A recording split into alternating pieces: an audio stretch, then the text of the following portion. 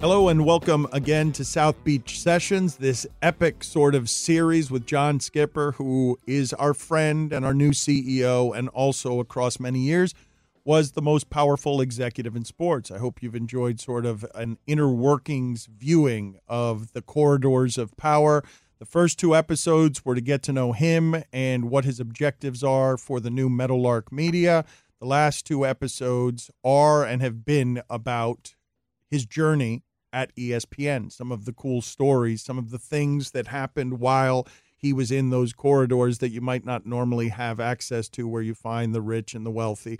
We've covered his career. Now it's mostly just ESPN stuff and the stuff at the height of sports when you're making decisions and making for Disney more money than anything in the Disney empire, and furthermore, the most profitable 6-year run in the history of the network that has been very profitable. So here is episode 4, part 4. We will have a surprise 5th part that we didn't know was coming. That is coming up shortly. But for now, here is part 4 of our conversation with friend and Meadowlark CEO and former ESPN president, John Skipper.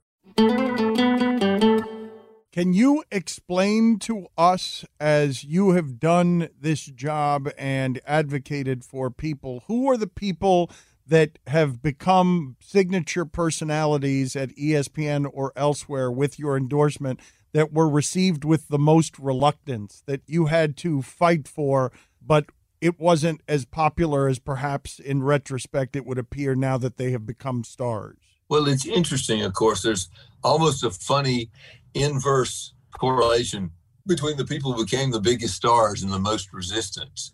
There's very seldom resistance to benevolent mediocrity, right? Nobody gets unhappy when somebody's bland but kind of does the job. Look, it's an interesting place to insert maybe somebody you wouldn't think I would say, Stephen A. Smith. Stephen A. Smith may be the most important person at the network right now, and the level of resistance to Stephen A. Smith was dramatic and manifested most greatly on First Take, right? I mean, you had the gnashing of teeth and the wailing of virgins when we had Stephen A. Smith with his sort of declamatory style and his manner. And I'm like, it's working. It entertains people. You know, Stephen A. Smith is beloved by certain fans, and why shouldn't we do it? And I cannot remember, there was one media critic who just couldn't understand how in the world I could have a network and have Stephen A. Smith on, and how awful it was and how terrible, and I just can't watch the network. And I'm wanting to remind him that there is an off button. You don't like it. And by the way, we have 9 channels. There's 8 more choices. Go watch something else. Don't spend all your time telling me what's wrong with this show when I think we had, around 400,000 people watching every day. I'm very happy for Stephen's success. I know he got the contract he deserved because he is very, very important. And I tell you, the most meaningful time I ever had with Stephen, or one of the most meaningful times, is we were walking in the bowels of a stadium, and I cannot even remember. I think it was a Monday night football game, or maybe it was an NBA game, probably was. And Stephen A. Smith, I've never been with another ESPN personality who was more interrupted. The guy who was stocking the vending machine would look up and say, Stephen A., and he'd please come over and take a selfie. And every usher was Stephen A., and they loved him. And I think it's appropriate for me to say, in many cases, when Black people doing the work in the stadiums would see Stephen A. coming around, you could just feel they were saying, that's my guy. That's the guy who is representing me on that network. And I love Stephen A. And again, off the camera, much more soft-spoken guy. He doesn't talk the way he talks on camera, off camera. He's a smart guy. He's a sensitive guy. He's not a guy who has the kind of declamatory opinions on everything. That works on television. That's why he's so good at it. But to characterize him as a human being because of the performance he makes on television is just inappropriate. And I took a lot of heat for that. Bill Simmons never endeared himself to Bristol. He wouldn't come to Bristol. He didn't want to do the car wash. And my sense always was he's very, very valuable. Yeah, we'd like everybody to do it, but the most talented people get the most mistakes. They get the most leeway. They get the most freedom because they're the most valuable. People used to say to me, well, I would discipline people for doing something stupid. And they'd say, would you do this to Bill Simmons? I'd be like, no, because he's the most valuable guy we got writing for us right now. He generates hundreds of millions of page views. We make money off of that. And I'm not going to cut off my nose to spite my face. I hate doing cliches, but I just did it. In order to make a point and be consistent. Ralph Waldo Emerson said, consistency is the hobgoblin of small minds. You don't have to be consistent. Last time I checked, I'm not paying everybody the same money. I'm paying Bill Simmons more money than I'm paying you, and he's going to get more chances than you because he's so valuable. But Bristol hated Bill Simmons for the most part. Not true of a lot of people. Your friend and mine, John Walsh, loved him. Vince Doria actually is the guy who pointed him out first. And so I'm going to characterize a nameless Bristol to damn people without having to get trouble with anybody specific. But in general, he wasn't that popular in Bristol. We talked previously. You weren't always popular in Bristol because you wanted to be in Miami. You didn't want to come to Bristol. But you liked people like that. You purposely hired and empowered people like that because you wanted fire starters. You're from Rolling Stone. You wanted cages rattled. You wanted things done differently. You couldn't change an entire history or however many employees you had, but you could hire a handful of influencers, and when they rubbed up against things and there were sparks, you could say it's okay to have sparks. My guess is you like the sparks coming from Rolling Stone. I want to get into the couple of times you had to suspend me. We'll do that in a second, but you liked a little bit of nefarious behavior. Of course. I mean, it's provoking. Provoking and provocative are the same things, right? Provocative is kind of a positive. That's kind of a positive nuance, and provoking doesn't, but they're cousins. And, I wanted provocation. I wanted there to be intellectual stimulation. I wanted there to be thoughtful things said. When I usually got the most mad is when it wasn't thoughtful. You'll remind me later what you got in trouble for. I can barely remember, but it was much harder for me if somebody said something smart that made somebody mad or insulted somebody. It was much harder when it was it was much easier when it was an offhanded comment. I don't think Bill will mind me using him again. I mean, when Bill called Roger Goodell, an effing liar, it was easier to suspend him than it was if he had a nuanced column on what he regarded as the commissioner's inconsistencies in how he approached something. People were always welcome to do things as long as they were sort of smart and thoughtful. I didn't even mind if they were provocative as long as they weren't personally insulting or mischaracterizations of people. So, yeah, I did want the provocation. Did it hurt you to let go of Simmons? Yeah, absolutely. Absolutely. Bill and I were very close for 14 years. We laughed. I went with Bill to a Patriots Super Bowl, and he was like a kid. And Bill is a super fan, right? I mean, Bill wears his emotions on his sleeve. We had great fun. He was a transcendent talent. And, yeah, it hurt me. And that was a little of, I tell people, be careful about moving upward in an organization because you'll get to do less and less of the things you like, and you'll get to do more and more of the things you don't like.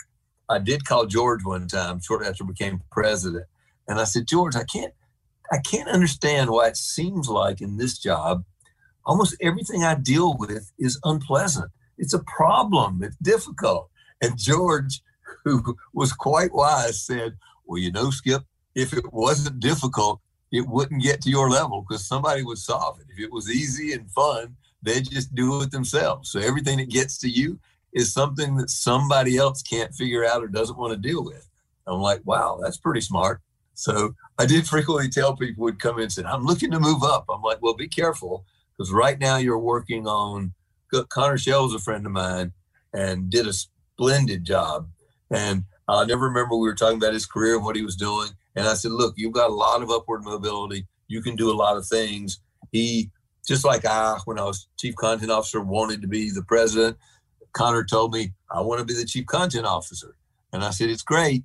But I said, all the fun you're having right now, making those documentaries and dealing with creators, you're not going to be doing that because you're going to be spending all your time trying to figure out whether to suspend Dan Le Batard or not. What happened with Curt Schilling? What can you tell us there about Curt Schilling was at the company? Curt Schilling went off the deep end a long time ago and was embarrassing the company. What can be said there? I'm only pausing for a moment because I want to recollect the circumstances, because I didn't know Curt that well. And I can't remember if it was the last straw or simply the 14th straw, but at one point he posted a quite derogatory photo of transgender in a pig mask with some very rude, dismissive, and intolerant comment. And I do remember being in my office and saying, that's kind of it. You can't work here. We have transgender employees, and you cannot give them the bird and dismiss them as human beings and work here. That's not the way it works. People say, gee, you've interfered with his freedom of expression. No, I have not. He has every right to do that. The First Amendment gives him that. However, his employment contract suggests that he must adhere to the values and standards of the company he works for. I believe he, like other people, had a problem understanding that. He thought he had the right to say whatever he wanted to say. He does. He has the American right. He did not have the right as an employee of ESPN to do it. So I don't know that whether I did it myself or I told somebody else that's it. I'd like him to be dismissed. What is the angriest you have been with an employee? I think I've heard you say that the only times you've lost your cool are with Jemele and with Bill. I think I have that right. What would you identify as the angriest you have been with somebody who is a personality at the network? I think that's right, and I regret it, but I understand it now better with a little perspective, which, of course, you would be the angriest at the people you cared about the most, right? I was angry because it was a defense mechanism for, I love you. Why are you putting me in this position? Why are you making me have to do this? That, of course, was not what they were trying to do. They weren't trying to put me in a position. They were trying to be themselves. And, of course, these are difficult lines to draw and delicate lines to draw. You've heard me be quite passionate about, we want to let people be themselves. We want to let people express themselves. And figuring out where you've crossed the line where that doesn't apply is tough. And it's really tough. I guess it's, I guess I'd say when I got mad at my kids, it was the most difficult. And I got angry at them than anybody else because they were my kids. And it was disappointing. So it's hard to get completely angry at somebody that you don't particularly respect, right? You get mad at somebody because there's a level, and Jemele has expressed that. Jemele has said, I'm sorry I disappointed him. She doesn't say, I think I did the wrong thing, or I'm sorry about my judgment. She says, and by the way, I think that's an appropriate expression of regret, which is I can identify here that what makes me regretful is I let down somebody I'd rather not let down. I guess I had a little bit of the same regret, which manifested itself in anger, which was I'm disappointed. And by the way, dismissing somebody when you don't want to makes you angry. Suspending somebody you don't want to. Anger is an emotion that's not connected with insecurity and not unconnected with sadness. When you get sad, you get angry about what made you sad, right? My father died. I was angry at the universe because I missed him. And I see, so I guess those things are a little bit akin. So that is an accurate reflection, Dan. I think it was the times with Jemele and the times with Bill. Jemele said she cried in your office. I can't even imagine how that one went over for you. Like, I can't even imagine, given the amount of support that you were giving her. You were giving her and Michael this platform on SportsCenter, and it was a wonderful thing to give them. You were trying to freshen up SportsCenter. You were trying to freshen up diversity voices. They were trying their best. There was a lot working against them because it was counterculture. It was unfamiliar. You were supporting everything that she was about. And she said because she disappointed you that she was just crying in your office. And I can't even imagine how that one went over with you. Like, you can't have a lot of situations where someone you work with is crying because you're angry, because you're disappointed in them, because you're trying to give them a platform and they're doing something on Twitter, no matter how right it was in retrospect for her to sort of flippantly say that Donald Trump was a white supremacist when she went down the path. I think what she got in trouble for was saying boycott the league, and now you're partners here in the NFL, and you've got one of your employees, one of your signature employees, saying boycott the league. And I think that was what was the triggering on the last incident, if I have it right. I could misremember it. It's very close to right, but I think she actually said, she might have said boycott the league, but she added, I think it would be an appropriate action to identify the sponsors of the NFL and boycott them. And now it's like, gee, you are causing problems with an important partner of the league. Now, we let people do that as long as they adhered to, you need to be thoughtful, you need not to personally characterize people. But then there I was like, gee, see, you've done that. You could have made the league mad. Now, the people who are actually paying for your salary, you're going after. So you're kind of burning down the house to make a point. Couldn't you please try to make the point without burning down the house? And in retrospect, I can't completely put myself in Jemele Hill's soul and spirit, right? The president was insulting Black people. At some point, you do have to stand up for yourself, and it's a thin line. I thought at the time she crossed it. After 4 years in Charlottesville and Black Lives Matter and the storming of the Capitol, maybe Jemele had it right. Whether the right platform was to do it as an ESPN star, I don't know. But we've learned, I think, in the last 4 years that there are times when people have to stand up and be counted or they're complicit. And didn't have the foresight. I wish the last 4 years had turned out a little different, but I don't see that much was done to prove Jemele's assertion to be wrong. There are conflicts throughout the job when you're sitting here trying to do journalism. And I always thought, and I think it can now be told, I always thought that somebody must have given permission at the network, and I figured that somebody was you, for everyone in our network after the Ray Rice thing to all of a sudden be calling for the firing of Roger Goodell. Again, because it's a partner, and I understand the commissioner is in large part there, a public relations piñata there to take the hits on behalf of the owner. But I was stunned to see how ESPN seemed to be in one voice. Not that it mattered, because he's still in the job being paid handsomely, and it ends up being just a bunch of noise. But I was stunned that there were so many voices on ESPN calling for the firing of Roger Goodell. There was never any edict or permission. Nobody was asked to do it, and nobody was told not to do it, and nobody was given permission to do it. Given, if you remember, and this is a bit of a precursor, remember it was the footage, right? It was the footage. It was in the elevator. And when you could actually see it, I could not bring myself to call anybody to say, you can't do that. That footage was so awful. And again, we've gotten a little used to it with the footage that we've seen now from many of the bad incidents, the killing of Black people. We've gotten used to it. And by the way, it's overwhelmingly a difficult thing to deal with, but ultimately fairly positive that there is a way to expose these things. But that was an early one, and we hadn't seen that kind of thing before. I'm trying to remember it now, and I think there's a moment where he just turns to her in the elevator, knocks her down.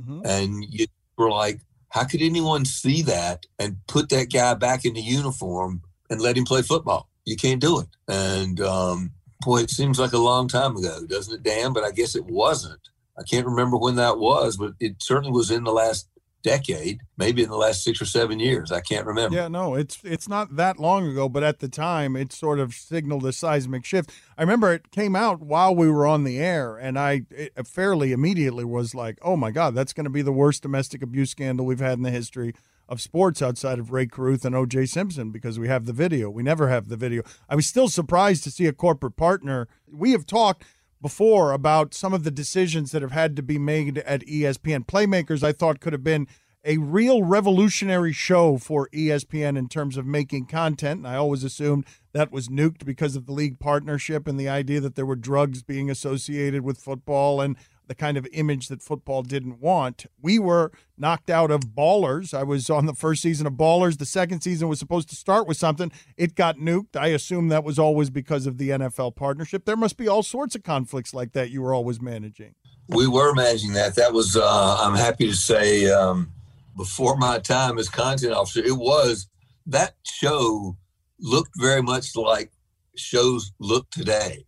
There's no doubt that was a fantastic execution of a scripted drama about the most popular sport in the country and should have been a hit. I did think, and I was in a position at the time, just as a member of Georgia's staff, to say, I think the mistake made there was not telling the league. I did put in place a policy when I was in charge of content and then the president, that one of the rules was you can't surprise our partners. If you got some revelation, you got a story, you're going to do a video that they're not going to like, we're going to give them a heads up. You're not going to see it on television. We didn't give them a heads up so that they could change it, stop us from doing it. We gave them a heads up so they wouldn't be sitting home in their living room and go, what the hell? And I thought that was reasonable partnership.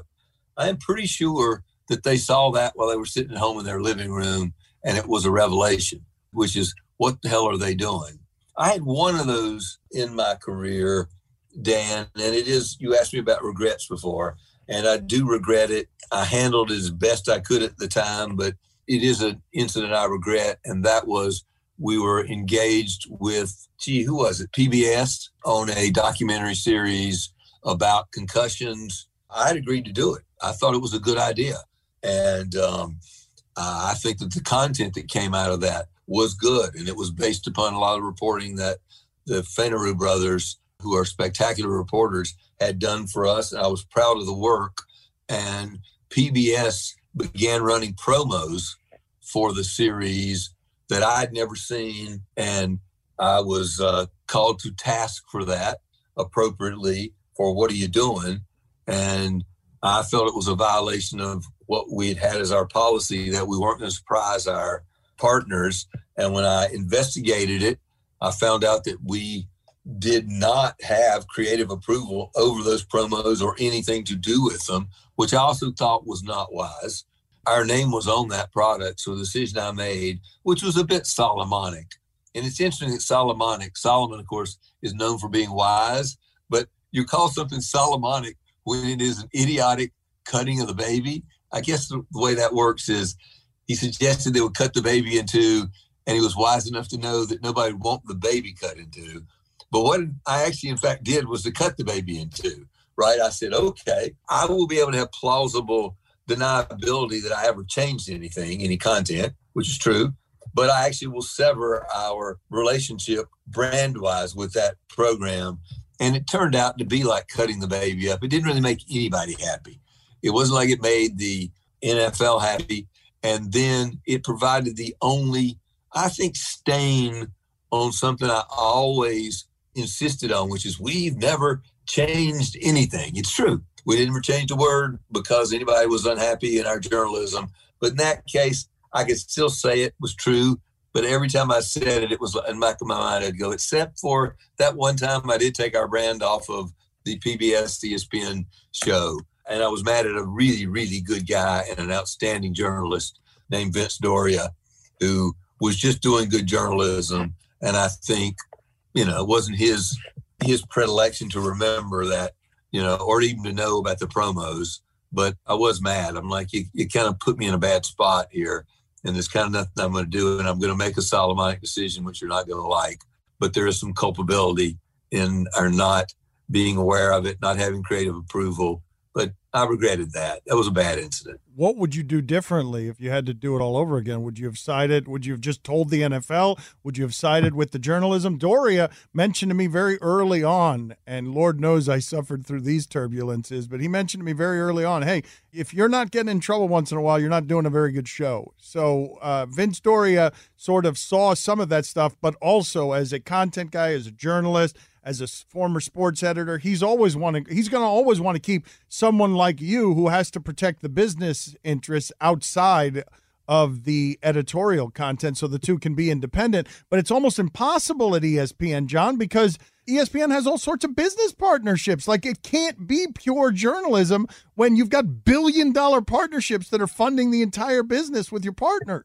Well, I think for the most part, we did do expurgated journalism and superior journalism. ESPN, I'm proud to say, built by far the largest sports enterprise and investigative sports unit in the history of sports media. Nobody had a quarter of the journalists we had, or did a quarter of the New York Times was the closest. in terms of sports journalism and enterprise. Certainly not any of the other sports media companies. HBO did some, but I was proud of that. I think Vince was a stellar journalist. You're right. I mean, a great journalist. And maybe just as I had that story about Connor, you rise up in the content organization, you end up being more of an executive than a content creator. Vince was an executive. And I guess if we had a sort of dissonance about it, it was Vince, yeah, you're a journalist, and maybe if you're a journalist, you get in trouble sometimes, but you're not just a journalist. You're running the news group. You're an executive. And because of that, you got to be thinking about the company. Doesn't mean you got to do anything different, but you got to help me as an executive manage a relationship while I help you do journalism. I felt like each of us kind of lapsed a little bit fulfilling that. You ready? Showtime. On May 3rd, summer starts with The Fall Guy. Let's do it later. Let's drink a spicy margarita. Make some bad decisions. Yes! Audiences are falling in love with the most entertaining film of the year. Fall Guy. Fall Guy? Fall guy. That's what the poster said. See Ryan Gosling and Emily Blunt in the movie critics say exists to make you happy. Trying to make it out? Nope. Because I don't either. It's not what I'm into right now. What are you into? Talking. Yeah. The Fall Guy. Only in theaters May 3rd. Rated PG-13.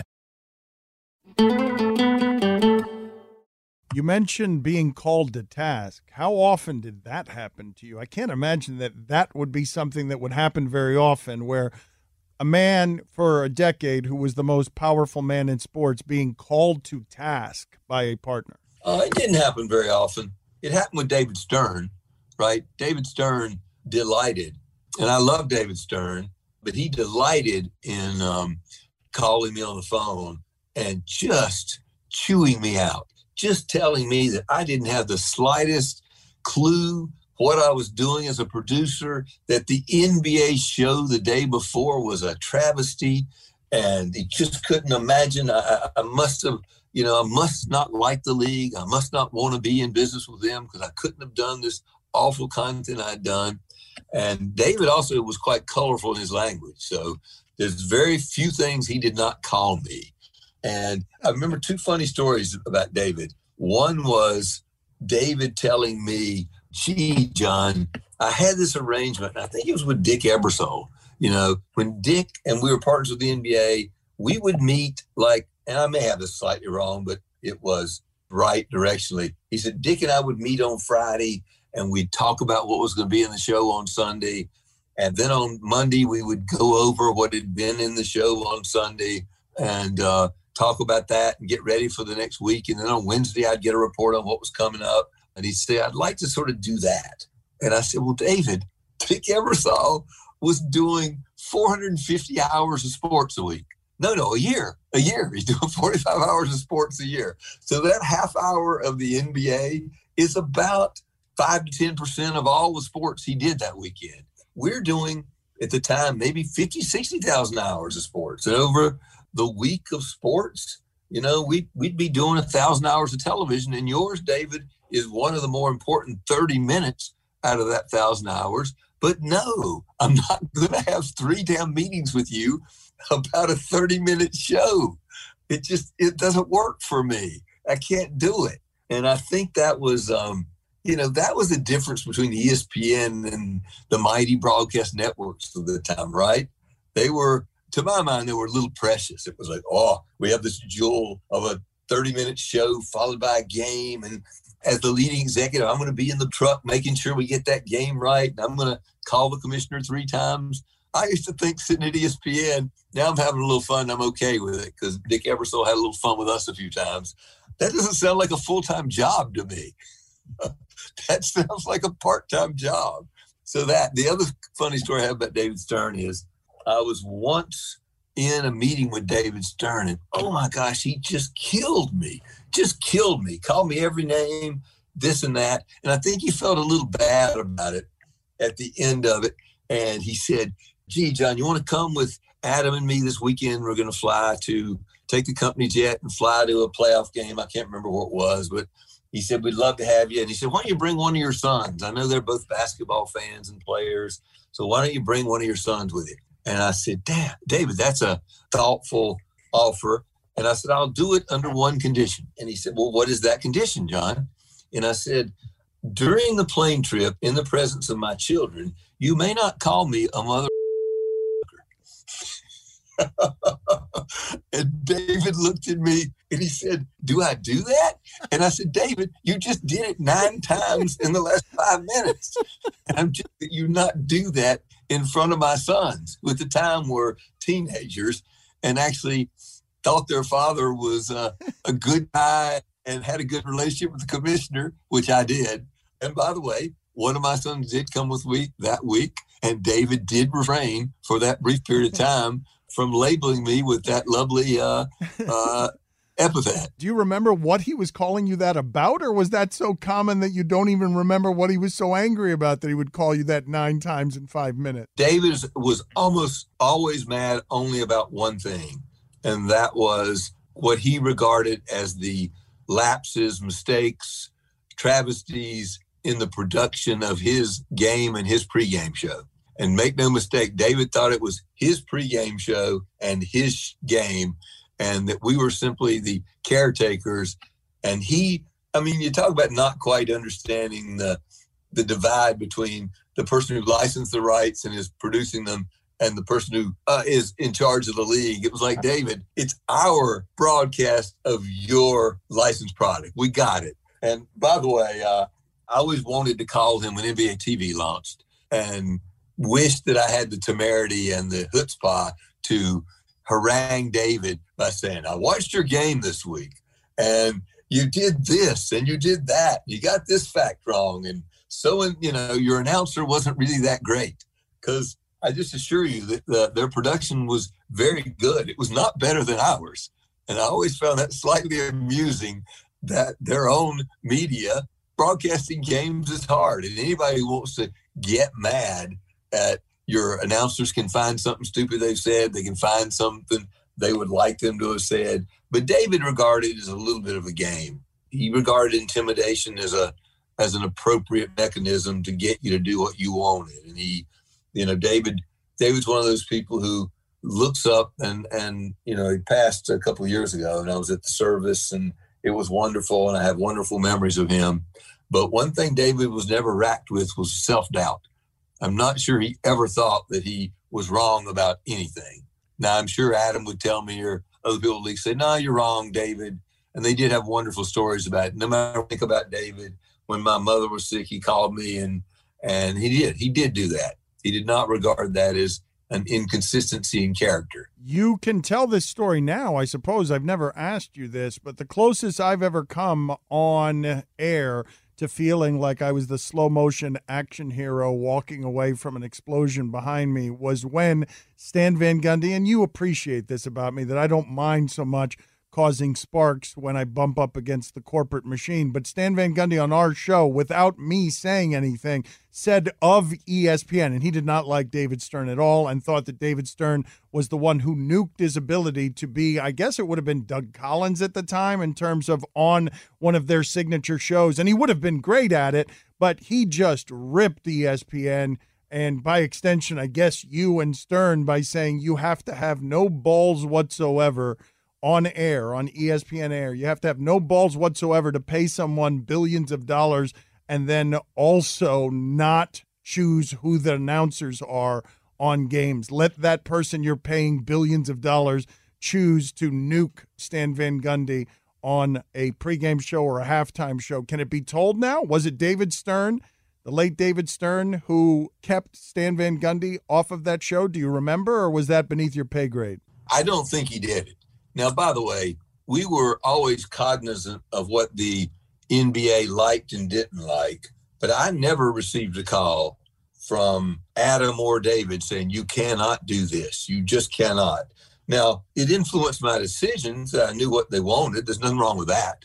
And to my great surprise, when I got the content job, I did learn at one point that the contract that the NBA had did give them approval over the on air. And one reason I was surprised about that is we had put the people we wanted on the air, and I had never called to ask permission.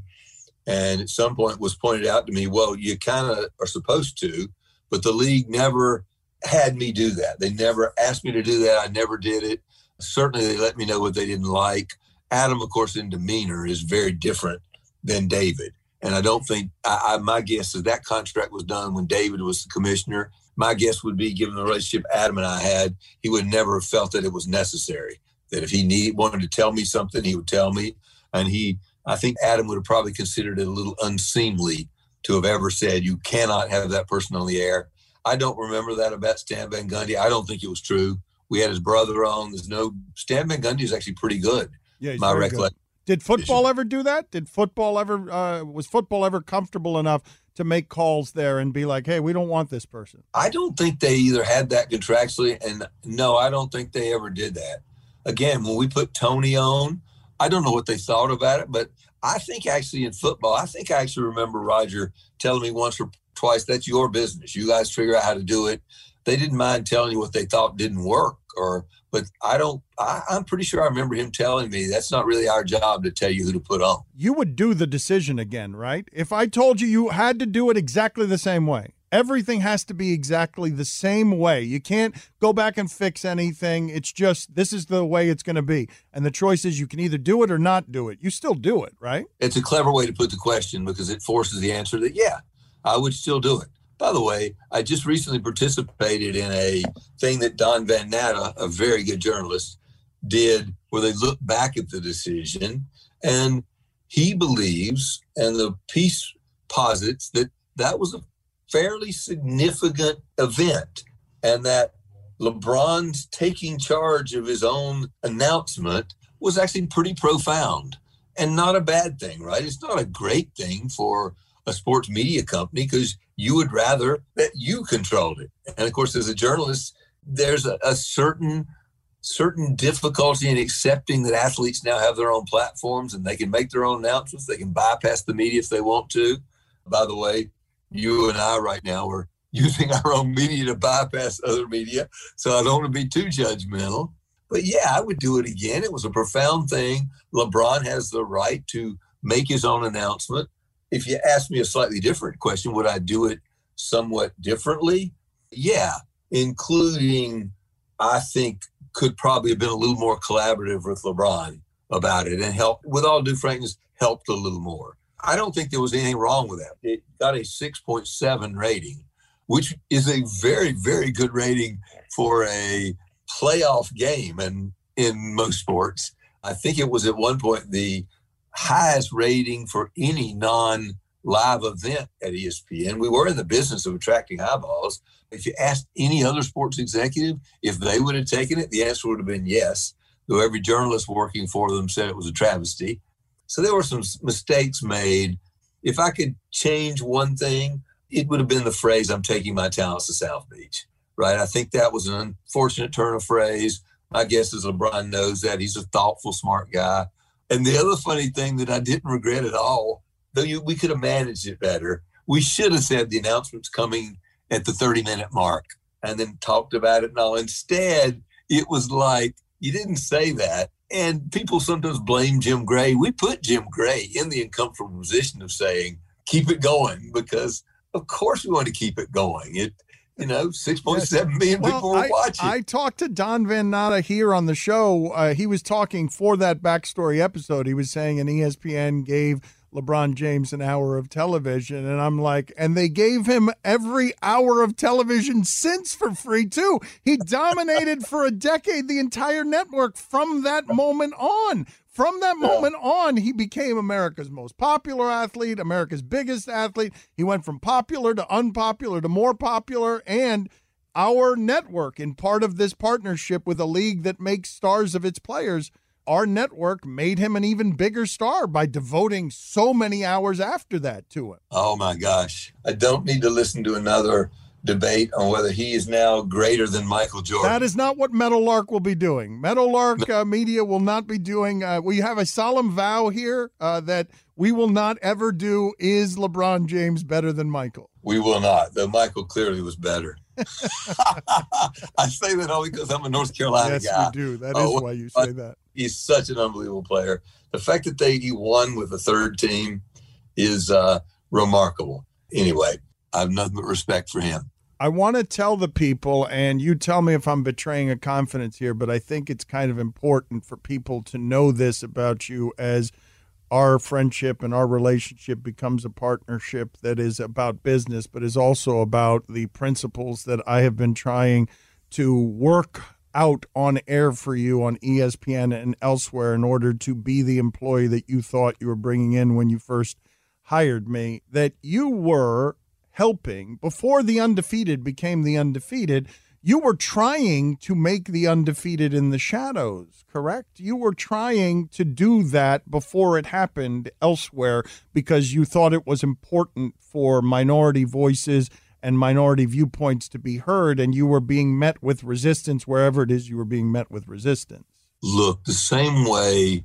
So when we did Grantland, one thing I learned was if you branded something, gave it a sub-brand that wasn't ESPN, so Grantland, it was Grantland, you could get a little more leeway at doing cultural things and music things, and you could be a little less sportsy. You could say a few things that if it was ESPN, you might not be able to say. So I'd learned that with Grantland. You buy yourself a little distance, a little freedom. It gives you a chance to do some things. I also understood that as ESPN kept getting bigger and bigger, and it was ESPN's monolithic, right?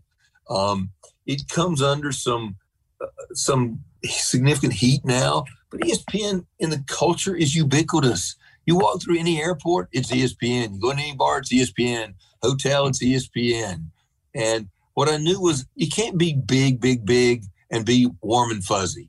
So Grantland was created, little distance, and also to be the thing that people who thought they couldn't love ESPN could love. And I'll never forget, I would go speak to a lot of college journalism classes, and they'd say, ESPN's become, it's too much noise, too much debate. And then they'd say, but I love Grantland.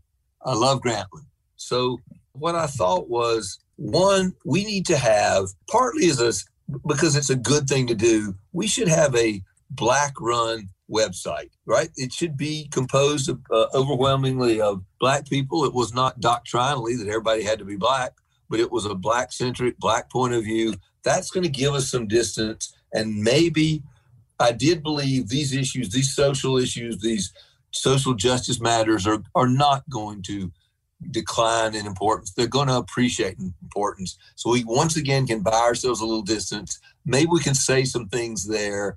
And that's why we did it. And yeah, I thought it was important, and it made me very proud. We did it in Washington, D.C. A great guy who was the news editor to the Washington Post, Kevin Merida, joined me. When I walked into that office in Washington, D.C., and it was the same office that Tony and Mike were in for PTI, and saw that staff, and I think it was 25 or 30 members, and 23 or 24 of them were Black, and a couple were Hispanic, and a couple were white. And I thought, man, this is great. How great is this? It's the first time many of these people could sit within ESPN and go, gee, instead of being the 2, I'm the 24. I don't get to do this very often. And I think that's important. When you're me, a white man, you're part of the 24. You're always, and women get the same marginalization. By the way, I'm equally proud about launching ESPNW, where we said, you know what, women are going to run this, and we're going to deal with women's sports and women's issues so they get that experience. Seemed appropriate, the undefeated, that given the preponderance of Black athletes in many of the major American sports, why in the world wouldn't you let them have the majority somewhere? And I'm proud of that. Oh my gosh, that took on the sobriquet in most of media of Skipper's Folly. This is Skipper's Folly. This is the proof that the guy's, completely gone. Again, it's something I'm proud of. And it operates now, and, a few more people think than used to think so. Now think it's an important thing. And the Walt Disney Company is trying to expand it and invest in it because I think they understand that it's an important vehicle and an important voice for the company. How do you feel, John, as someone who bought the journalist watchdogs, who trafficked in sort of taking people out of the sports sections and helping kill the sports sections, with the idea that you're at least partially to blame for debate television, debate culture in sports, that First Take went from ESPN's most criticized show to one of its signature hood ornaments, debate culture. You feel how about that? Sports television debate. I feel fine about it. I mean, it's one of the things that defines sports fandom, right? Is you want to debate what's the greatest college basketball team of all time? You know, who's the best owner? It's fine. I don't have any issue with it. It may not be the thing I want to spend most of my time doing, and there is a certain numbing sameness to it, right? And a predictability to it. So I don't consider it the most innovative thing or the most fun thing we've done, and I don't personally indulge in it very much, but I don't have any problem with it. Again, when I got criticized for First Take, I have the same answer. If you don't like debate television, we've got about 143 other things you could watch. Just watch them. What would you like the audience to know about our relationship if what we're explaining in these podcasts to the people, introducing them to our new CEO, my friend, a partnership that we're very excited about because it seems like there is a lot of stuff here that can be groomed for the audience to make cool things. I feel like the sports media has missed a couple of the things that have happened here, but when you combine our audience with the ownership of our feeds, you get a situation where a man like John Skipper is coming because of friendship, but because he sees value as well from a giant job in sports where he is negotiating multi-billion-dollar deals. He sees value here. So explain to people from your vantage point, John, what our relationship is. Our relationship right now is one of good friends, right? And good friends are rare and necessary and therapeutic. And the chance to actually be in a partnership, participate in my friends' programming, and be with my friends' friends is a spectacular opportunity. And it's why we're here on this podcast, right? I laughed about our sort of taking control and doing this on our medium. But what's important about that is I come on because these people who listen love you. They love the show. It matters to them. You heard me talk about what's important at Rolling Stone or ESPN.com is doing something that connects with an audience. And in some ways, I wanted to make sure your audience is okay with me, that I'm an appropriate partner for you, appropriate co-curator of what we're going to do together. These people love you and love what you do, and I want them to be okay with me. I know it sounds funny, but it feels like a job interview in front of 2 million people. What else do you want them to know about the company? I think what I want them to know about the company is that you and I are going to try to create a model for a modern progressive sports media company. And that doesn't mean anything political. It means how you treat other human beings. You and I have decided that everybody who works in the company is going to participate in the profits of the company, have a piece of the company. I think that's an important thing that makes everybody feel valued, feel collaborative. We want everybody to benefit in success, not a few executives or talent at the top, but everybody. We want to have a company that is a model of diversity and a model of inclusion at all levels. You're going to see that we're not going to have any hesitation at any level of the company at being diverse and inviting people from the largest possible talent pool to join us. I want people to be proud of what you and I are doing. I want them to feel like it's a badge of honor to work for us. I want to feel like people feel like if they're supporting us, they're helping us do some of the right things. We'll make mistakes. We'll step in a hole somewhere, but it won't be for lack of commitment to doing the right thing. Why are you the right leader for us? Well, I think that will either be self-evident over time, and I'll prove that I am. I'm highly confident that I will. I'm the right leader for you. I've spent my career empowering people to do their best work in helping them think about that. I'm not a transcendent on-air talent. I'm not a transcendent writer or director.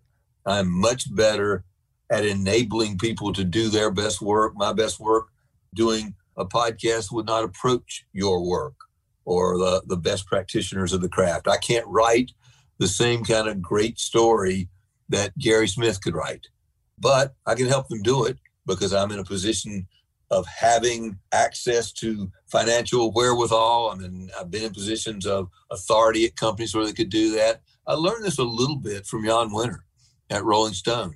Look at the collection of talent at Rolling Stone and how many people did their best work for Rolling Stone. How many people did he discover and empower? Great photographers, great writers, great editors. And Jan could write, he could edit, he could interview, but not nearly as well as many of the people who did that for him. He certainly wouldn't claim to be as good a photographer as Annie Leibovitz or even his son Theo, but he enabled people to do that, and he could recognize who the people who would be good at that were. That's a singular talent. I'd rather be a great writer, by the way. You know, if I could wave a magic wand, I wish I was writing great novels. People always say, why don't you write a book? I'm like, it's too damn hard. And I'm actually not confident that I would be good at it. I'm confident. It's why I will answer that I am the right leader for this. So I'm confident that the things I know how to do will be the things that will enable a talented group of people. And those are going to be the most important people in our company to do their best work ever. And that best work will have commercial value, and it will enable a great big group of people to have better lives. That's what we want. We want to create great content, do it with people we like. And most people in the world want to have a family. They want to have the people they love be healthy and well-fed and have a good place to live. And they want to go on fun vacations together and do fun things together. It's not much more complicated than that. And it's mostly when we make things more complicated than that people are unhappy. And maybe you and I will try to do things simply and right and enable a bunch of people, including you and me, to be happy and satisfied in the work we get to do. I am fired up. And Friends has been something that the people around here have enjoyed. And when we call it And Friends, we've never had And Friends above the organization, running things, El Jefe, CEO. We've never had it quite like this, where John Skipper is taking over the reins of what we do around here. And we're really excited and proud to have him because we know he's going to do good work. John, thank you for spending so much time with us and the audience, sir. It's going to be a lot of fun. It's going to be a hell of a ride. We're all super pumped up about it. Thank you, Dan. It's really a pleasure to be here. And the best is yet to come and coming quick.